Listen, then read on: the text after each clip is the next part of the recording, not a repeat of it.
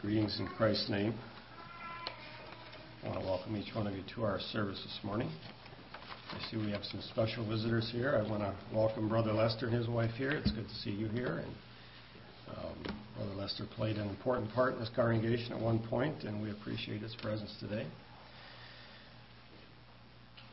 Well, turning our minds toward the message of the morning, I've entitled my thoughts, The Covenant Connection.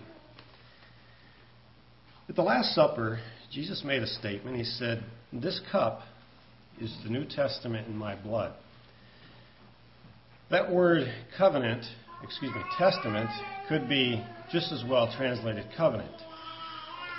Many times when we think of our communion services, we think of commemoration of Jesus' suffering and death, and that's right. That's indeed part of it. This morning I would like to take our minds a bit more in another direction, speaking more of the covenant part of what this service represents. You know, we as people are God made us as individuals to want to connect with other people. We're made very social. That's why we want friendship and acceptance. That's why it's important to me, and I would assume you too, that I want Dennis and Gary and Clean and Kenny and I want everybody to think well of me. I would like to be their friend. I don't want them to be standoffish toward me. I want to connect with people. That's important to me, and I would assume that's important to you too. God understood that it wasn't good for man to be alone, and so he made him a helpmeet. He understood it wasn't good for man just to be around a bunch of animals. I would dare say there's very few that like perpetual solitude. You do hear of the hermits of the world that live in some mountain somewhere in some cabin and eat jerky all their days. But generally speaking, even a hermit will have a dog. Generally speaking. That perpetual solitude was not the way we were made. In fact, I heard an interesting statistic, and I couldn't recall where, and so I'm just pulling this out of my memory. But I heard somewhere recently that if you put a person in solitary confinement, like in a jail or something like that, after 15 days, that person will begin to lose mental capacity. It'll begin to work on them. Just that perpetual solitude.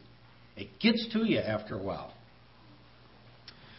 Well, I would like to propose this morning that God wants to connect with you and I as well. Consider the Garden of Eden before the fall of man. God every day connected with man. In the cool of the evening, he came and walked with Adam and Eve. I have a little cliche I want to read to you. I want to see what you think of this cliche. It goes like this, and you probably heard it. Christianity is a relationship, not a religion. I want you to think about that a little bit.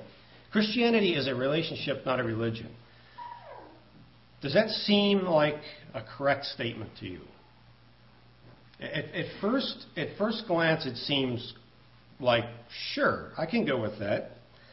But I want us to think about this cliche a little bit, and we're going to pick it apart and look at it and go through this a little bit before we get into the remainder of the message.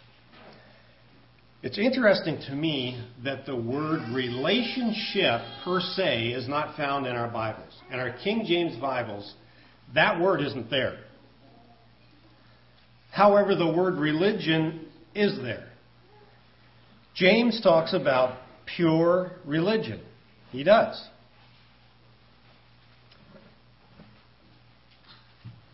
Okay, I guess we're devoid of markers up here, but that's all right. I don't have to use it. So get back to my train of thought. The word religion, let's go there a little bit. The Latin word, and that's the reason I want to write it, I don't want to pronounce it, but there's a Latin word for the word religion. And the meaning of that Latin word is to bond, bonding.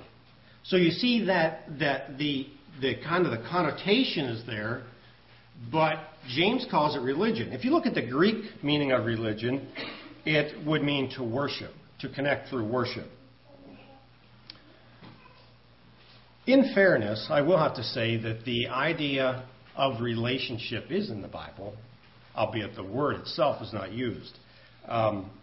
We often talk of having a personal relationship with Christ, and I think that term is okay. However, we can run away with that term, and I want to kind of show you how we can.